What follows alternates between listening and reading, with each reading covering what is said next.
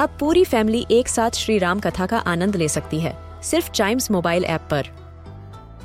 जानिए श्री राम के बचपन से लेकर दशानन वध तक का सफर।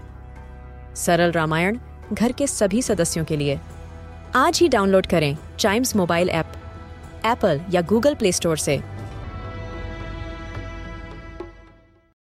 This is Chimes Radio original podcast.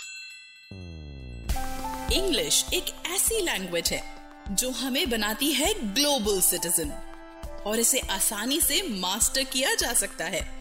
तो इस पॉडकास्ट में सुनिए और सीखिए कुछ ऐसे इंग्लिश वर्ड्स जो बनाएंगे आपकी कम्युनिकेशन स्किल्स को और भी बेहतर। तो शुरू करते हैं chalk and duster. Welcome to chalk and duster.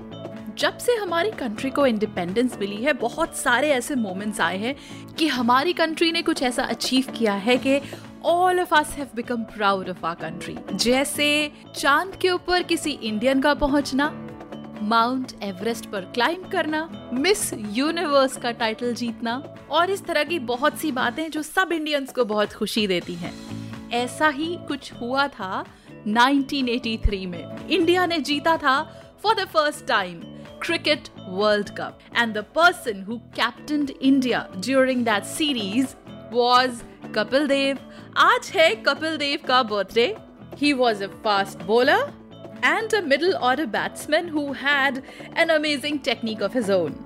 जब कपिल देव ने क्रिकेट से रिटायरमेंट लिया था तो उस वक्त he had the world record of the greatest numbers of wickets taken in Test cricket.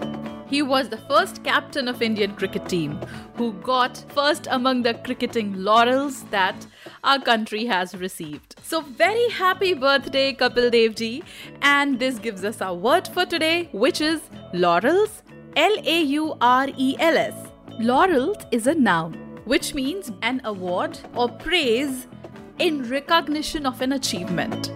Laurel का हिंदी में मतलब है ख्याति पाना या प्रसिद्धि पाना.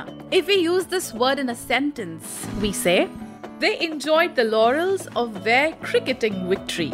And when we look at the origin of this word comes from a Latin word laurus, which later became laur, in French became laurier, and finally in English became laurel. So that's how this word came into being. इस तरह के और words जानने के लिए, उनके meaning और उनकी usage जानने के लिए keep watching this space and tune to Chimes Radio, India's first kids radio and podcast network.